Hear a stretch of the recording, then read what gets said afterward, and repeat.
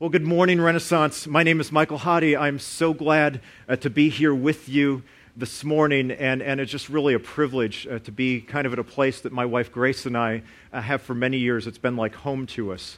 Rich Teeters, as he said earlier, he's been our pastor through many seasons of life, and we were on staff at this church 10 years ago when it was just getting started, when it was over in the middle school before the Opera House, and as we moved in here, and it was just such a different thing, and it's so amazing to see the journey that this place has been on, and the people that have come through these doors, and really what God has done in so many great ways through this place.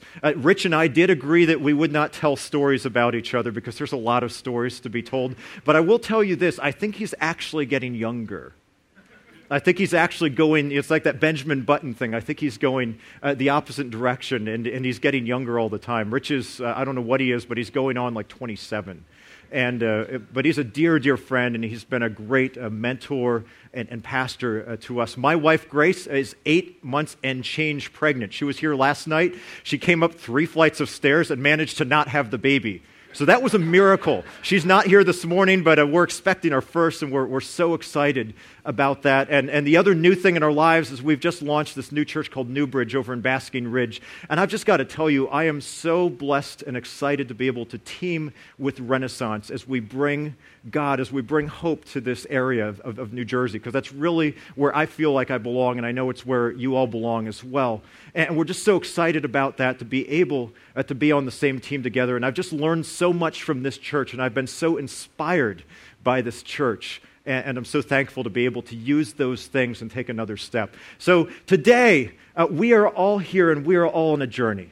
We are all on a journey, and our lives are in motion, and sometimes we are aware of that. We see things happening, and sometimes we don't. And one of the challenges that we have, each one of us, is that we come into parts of our lives where we face circumstances and we face difficult things and we face questions and things happen and situations come upon us and relationships break and jobs end and people get sick and people die and our families come apart and we're just stuck with all of these big issues that seem 1,000,000 feet tall, and we find ourselves in the valley. And we find ourselves in dark places in our lives, and we begin to ask questions of God.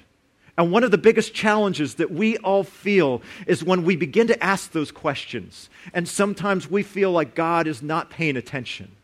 We feel like He's not answering us. We feel like He's not even aware that we're in the middle of the situation that we're in. And so we ask questions like, God, where are you in the middle of this? And everything around us feels dark, and we feel very, very alone. Because when our circumstances change, whether it's for good or whether it's for bad, it tremendously impacts how we see God and how we see our journey of faith. And some of you, you are brand new to this. You are just kicking the tires and checking it out, and I'm so glad you're here this morning. Some of you, you've been on the journey for many, many years, but we all find ourselves at a point where we begin to struggle with the question of doubt. We begin to struggle with the big questions of life, and we begin to look for God, and sometimes we feel like He doesn't come through in the way that we would expect.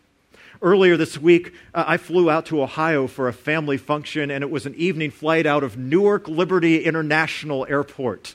And as you know, in New Jersey in the summer, during the days it's very humid, and the sun was out, and it was one of those hot, humid days. And so someone brought me to the airport, and I rushed there because I was a little bit late.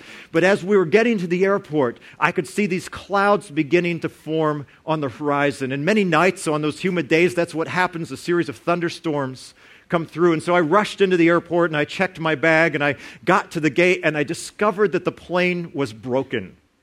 How many of you have done that? You've rushed, you've dashed to the airport, you've tried to get through security, you've hoped that the people in front of you actually know to take their laptops out of their bags and run those through the belt. I was with people who evidently have never seen an airplane before, so that was a little bit of a struggle, but I finally got to the gate, and I got there and discovered that the plane, there was some issue with it, and so we were delayed, and we sat in the terminal for a little bit of time, and they finally figured out what was wrong with the plane. And this is a flight to Columbus, Ohio, which is not a massive massive destination that lots of people from this area really want to go. And so it was a little plane. And sometimes you look out the windows and you see the jetway, and down at the end of the jetway, there's this little tiny plane. And that's exactly what it was for us. It had propellers. Like someone actually asked, how old is this plane? They asked one of the flight attendants that. And so we get on this little tiny plane, and there's propellers, but the sky is starting to get dark. And as we're sitting there at the gate, the wind is starting to blow. And because it's a little tiny plane, you can feel the wings start to buffet a little bit. And it gets darker and darker, and rain starts to fall, and it starts to hit the window. And this crazy pilot decides to take off anyway. Little tiny plane, massive storm, lightning bolts, rain, everything else. We taxi out to the runway and we begin to take off. And I've flown quite a bit, and many of you have as well, but there's that question you always ask yourself, am I actually going to make it through this? Am I going to make it to the other end of this? Am I right with God? Are all my relationships good? Have I updated my will? Is my wife and my family going to be taken care of? You ask those questions, and that's what I was asking. And so this pilot takes off into this storm, and the wind is blowing, and the rain is coming down, and lightning is striking, and it's just buffeting the plane, and we can no longer see the ground. You know that moment when you take off into a storm, and you go into the clouds, and suddenly you can't see anything around you. All you see is clouds below you, clouds in front of you, clouds to the side, and clouds above. And the rain is coming down, and the wind is blowing, and the lightning is flashing, and you can't see the destination. You have no idea where you're going because you can't see ahead. And you're trusting that this pilot, that these people who are operating this aircraft actually know more than you do, and that they're going to be able to get you there. And obviously, because I'm standing here this morning, everything worked out. I made it there and I made it back. But we've all found ourselves in those kind of situations sometimes when we travel and when we fly. And if we're honest, sometimes that's how our lives feel. That's how our lives feel when it comes to faith. That's how our lives feel when it comes to God. We make the decision. You make that decision. You say, God, I have so many questions. There's so many things about life that I don't understand, that I don't have the answer to. There's so many things that have happened. But in spite of all that, I'm going to make the decision to begin to embark on this journey of faith and to trust you, even if it's just a little bit. And so we get on the plane. But then life hits us. Then circumstances hit us. Then things we never anticipated hit us. And we're left just like that little plane being buffeted in the clouds. The lightning is striking, the wind is blowing, it's dark, and the rain is coming down. And we can't even see where we came from, and we certainly can't see where it is we're going. And in those moments, just like I did, and just like you would, we begin to question. We begin to doubt. We begin to wonder if we're on the right thing. We begin to wonder if we're going to make it there. And that's really what I want to talk about for just a few minutes this morning, is this issue of doubt. What do we do with doubt when it comes into our lives? What do we do with the big questions that we have when we're faced with circumstances and struggles that seem so much bigger than we are? And so this morning, we're going to look at a little passage in the New Testament part of the Bible. That's the second half of the Bible and one of the Gospels. And there's 4 Gospels, and they're really just an account of the life and the work of Jesus. And we're going to specifically look at a character named John the Baptist. And if you've been around the Bible for any length of time, John the Baptist is kind of this unruly, sketchy, wild-eyed, wild-haired character who lives out in the desert, and he's known as a prophet. But more importantly than that, he was the cousin of a very famous guy who most of us have heard of, and his name was Jesus. So John the Baptist was Jesus' cousin, and John comes on the scene early, and he's recognized by these ancient people, by these Jewish people who lived at the time and who this story is about, as a prophet. And these people had not had a prophet in their land in 400 years. God had literally been silent for 400 years. To give you an idea of how long that is, that's longer than this nation has been around. And so there's this ancient group of people who believed in this ancient God, and they believed that he spoke, and they believed that he interacted and intervened on their behalf, and they hadn't heard anything from God in 400 years. And suddenly this guy, John, this crazy, unruly prophet guy named John the Baptist, comes on the scene and he starts declaring this message, which was a completely subversive, countercultural message, because at that time the Jewish people that he was speaking to were occupied by the superpower of the day, the Roman Empire. And the Romans would come in and they would basically just take over an area, and everyone would have to pay taxes, and they'd be oppressed, and there'd be torture, and there'd be executions. And so life under the Romans was not an easy thing. And so this Jewish group of people who are occupied are looking for hope anywhere they can find it. And in the ancient writings of their religion, in the ancient writings, we find many of these things in our Old Testament, the first half of the Bible. There is all this talk of this guy named the Messiah, this one who was to come, the one who would come and set everything right. He would lift oppression, he would change the world, and he would bring hope. And John the Baptist, this prophet, the first one in 400 years, comes on the scene and he begins talking about that guy. He begins talking about the Messiah, and he says, there is one who's going to come after me, who's going to do all these things that you've heard about, that you've told your children about, that stories have been passed down from generation to generation about, and he is going to set everything right. And so John is proclaiming this story, and as you might imagine, a story, a message about a guy who is going to come and overturn the injustice that these people felt, as much as they perceived it. A guy who would bring that kind of message was a tremendous threat, because the Romans did not take kindly to anyone who would come and challenge their power.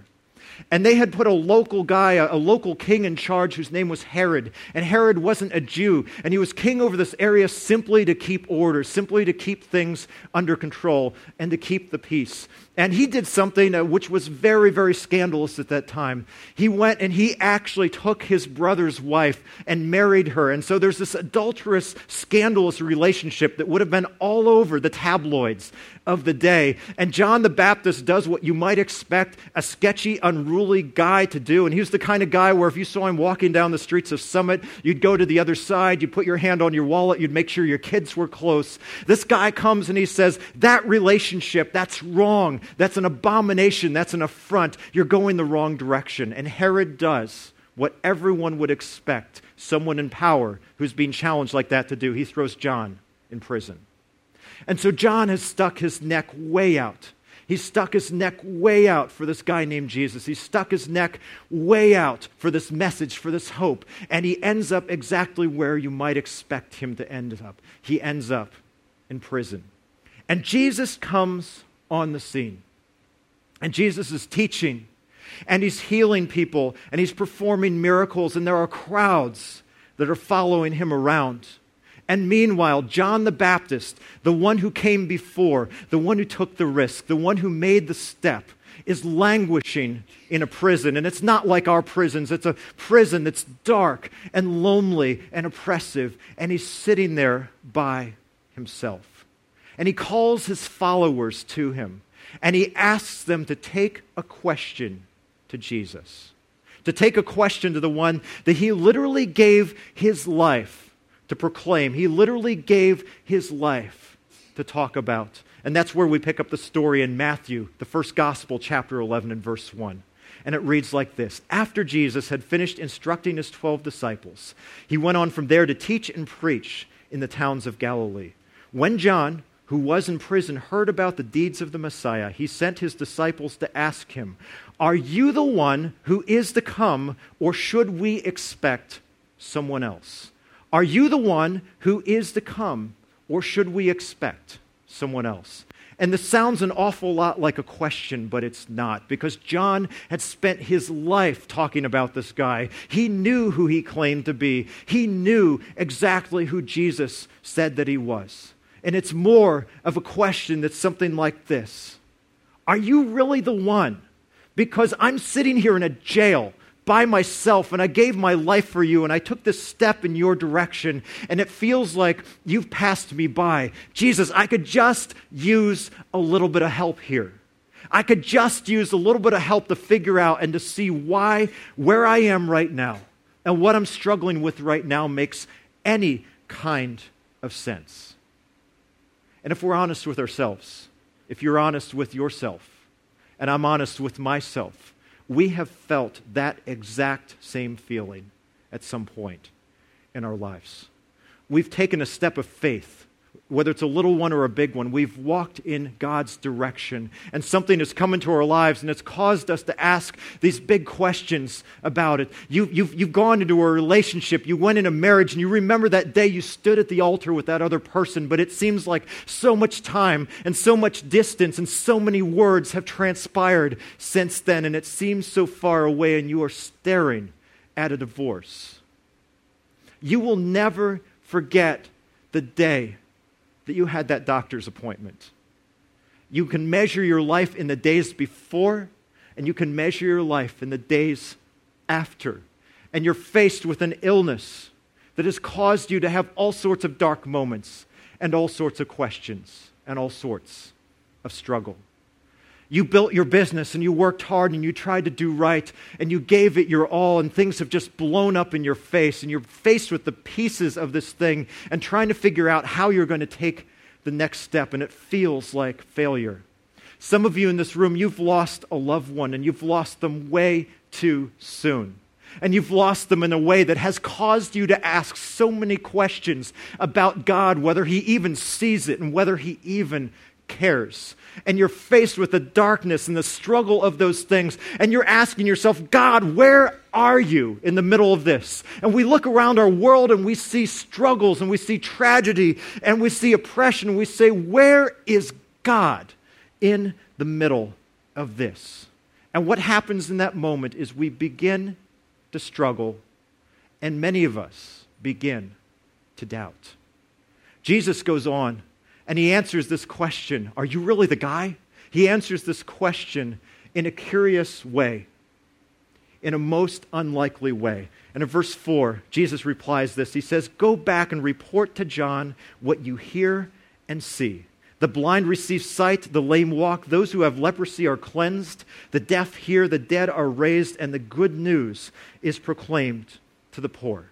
And what He's really saying, and this for us is not a completely satisfying answer because we always want to know the answer to why. But what He's saying is He's saying, look up and look around.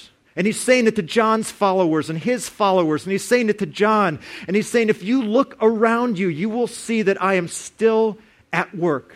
I'm still at work, maybe in ways that you don't see, maybe in ways that you don't appreciate or understand, but I am still at work. Look out of your prison cell. Look out of the world that is closed in on you. Look beyond the walls of your struggle, and you can see that there are things going on. There are people who are being changed. There are things that are happening that are still good, that are still proving that I am at work in the world. And maybe this morning you are facing something that just seems like it's 1,000 feet tall. But I want you to know that if you put your hand on your chest, your heart is still beating this morning, and that is a gift of life, that as you woke up this morning, God gave you for this day. And the sun rose, and you breathe in, and you breathe out, and you don't even have to think about it, because that is a gift that has been placed in your life. And there are many people who struggle at times for those things. But there is hope, even sometimes when it is so hard for us to see. So Jesus doesn't laugh him off, and He doesn't really answer the question, but He sits there in this tension in the middle and says, you're in struggle, you're in the middle of it. It may not make sense, but that does not mean that I'm not at work, and that doesn't mean that I've left you. And then Jesus finishes this little discourse in verse 6 with another statement, and it says this, blessed is anyone who does not stumble on account of me. Blessed is anyone who does not stumble on account of me. Blessed is anyone who doesn't fall down. Blessed is anyone who doesn't give up. Blessed is anyone who doesn't fall out on account of me. And what He's saying there is there will be times, there will be places, there will be circumstances, there will be things that happen that will make you want to give up. There are things that will make you want to throw in the towel. on faith. There are things that will make you even want to throw in the towel on life. And Jesus is saying, you're blessed, and anyone is blessed, not just the super religious people, not the super spiritual people, not the pastors, not the people who have all the answers to all the questions, but all of us. Blessed is anyone who, when they come into a circumstance in life that really makes them begin to doubt, they keep going. They keep going. They take the next step. They refuse to give up. They refuse to lose hope. They make the decision to keep going. And we learn something else here. We learn that this struggle, this situation isn't because of a deficiency in John. This isn't because of something he's done or something he's not or something that he should do. Because Jesus says in verse 11, he says, truly, I tell you, among those born of women, there has not risen anyone greater than John the Baptist, yet whoever is least in the kingdom of heaven is greater than he. So Jesus says, John is absolutely the guy. But even that kind of guy goes through these kinds of struggles. Sometimes we draw the conclusion that our personal struggles reflect how God feels about us. Sometimes we draw the conclusion that because we're facing a broken relationship or a broken marriage or an illness or financial loss or just some circumstance that we never anticipated, that that's how God feels about us. And what Jesus is saying is you will go through those times, but that does not change how God feels about you. He's for you and He's with you. And in those moments, we have an opportunity and we have a choice. In those moments, we have a decision that we have to make. In those decisions, we can go in one of two directions.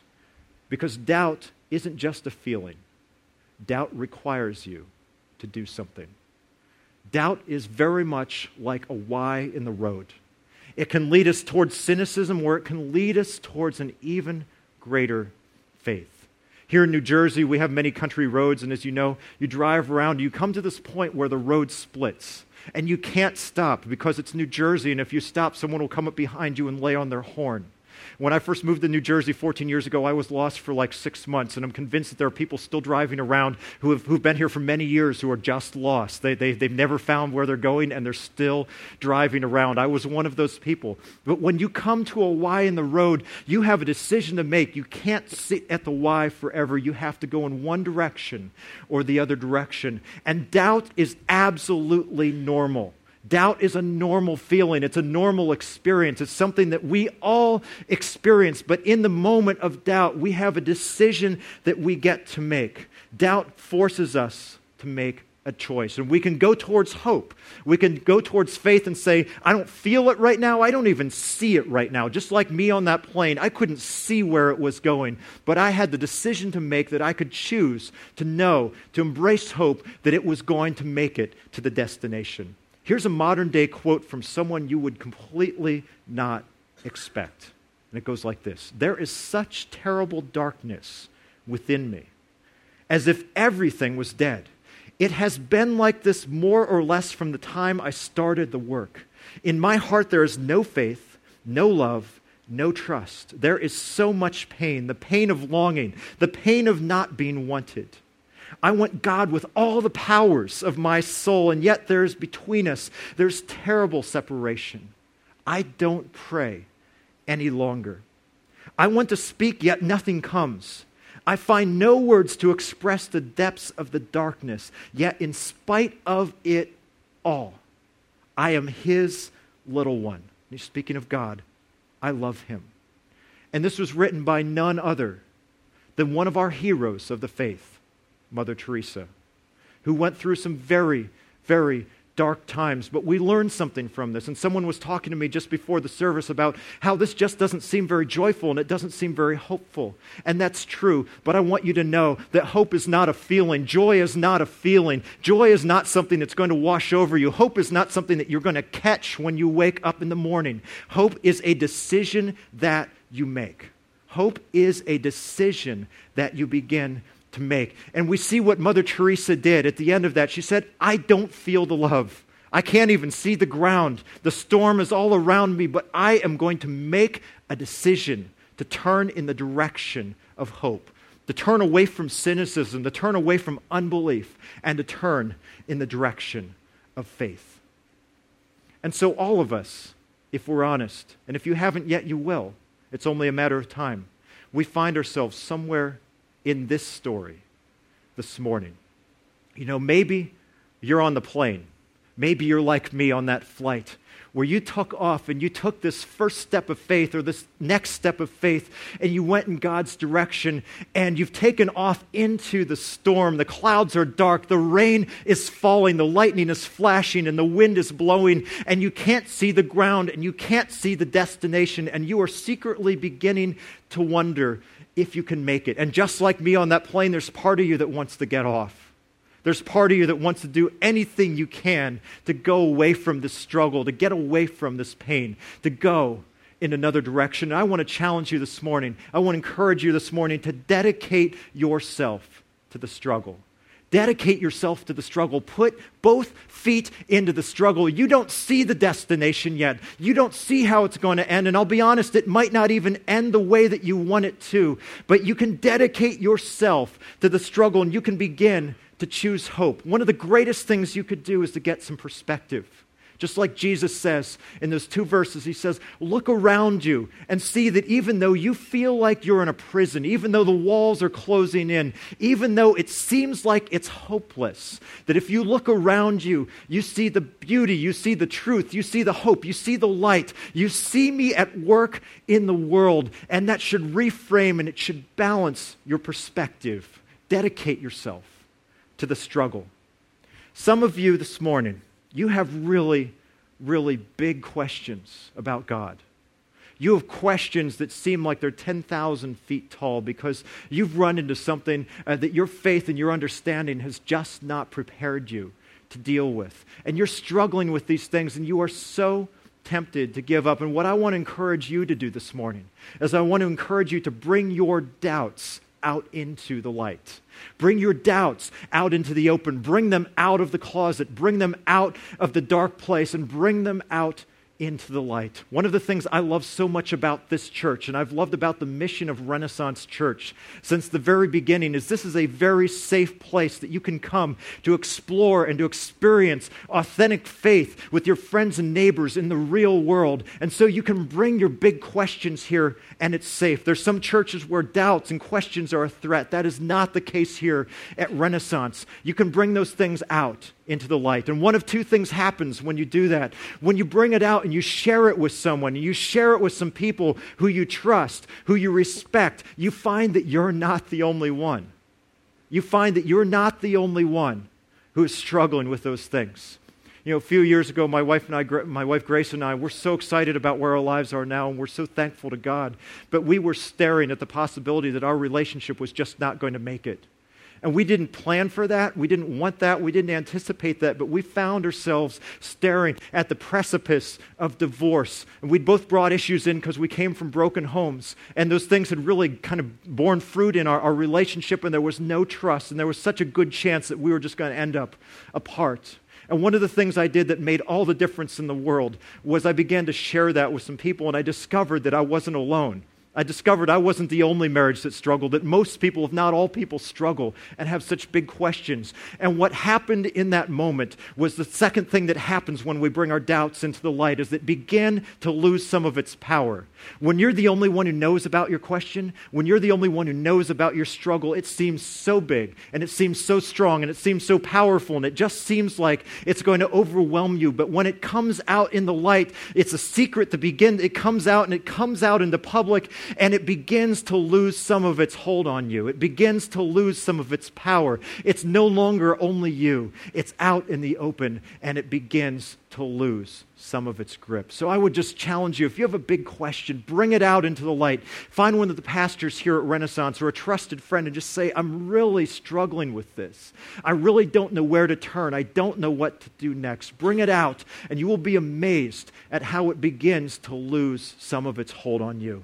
And finally, there's a group of you this morning that's been sitting at the intersection. You've been sitting at the why. You have all sorts of doubts. You have all sorts of questions. Maybe you haven't come to faith yet and you're just exploring it. Maybe you've been in faith and you've just encountered things that have made you question God and wonder if He's even there. I want to encourage you this morning to make a decision. And I want to encourage you to decide to turn towards hope.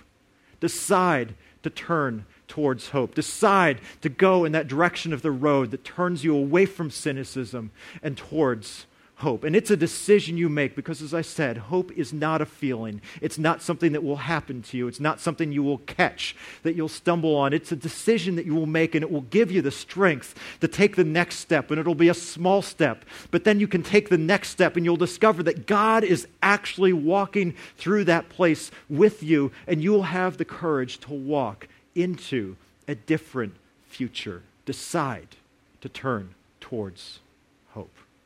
So this morning, that's my prayer for you. That's my hope for you. That's the thing that I want more than anything else for you, because many of us find ourselves somewhere on this journey today. That you would dedicate yourself to the struggle, that you bring your doubts out into the light, and when you come to that why in the road, that you would decide to turn towards hope. Because even when you're in the storm, even when you're in the struggle, even when you are in the dark places of life, even when the lightning is flashing and the rain is coming down and the wind is blowing, you are not alone. You are not alone. Because God walks beside you. And He may not answer your questions in the way that you want or in the time that you want, but He walks with you, and He gives you the strength, and He gives you the power to take the next step and to keep going to the destination, even in the dark. Let's pray together. God, I know that for some of us this morning, this is a difficult thing for us to hear. We have so many questions. We have experienced things that are so big. They're so challenging. They're such struggles that this is difficult for us to hear. And I'm not a good enough communicator, and I'm not smart enough to have all the answers, but I pray that in these moments that you would speak to each and every person here in a way that makes sense to them for where they are. That they would know that they've heard from you, that they would know that you are with them even when they don't even know where to turn next and they don't know what to do next. And then, God, that you would give each person here the courage, you'd give them the hope, you'd give them the ability to take the next step, even if it's a small step, and to keep going. And you would turn all of our hearts, all of our lives, all of our minds towards hope today, because it's a decision we make. And you go with us, even in the dark.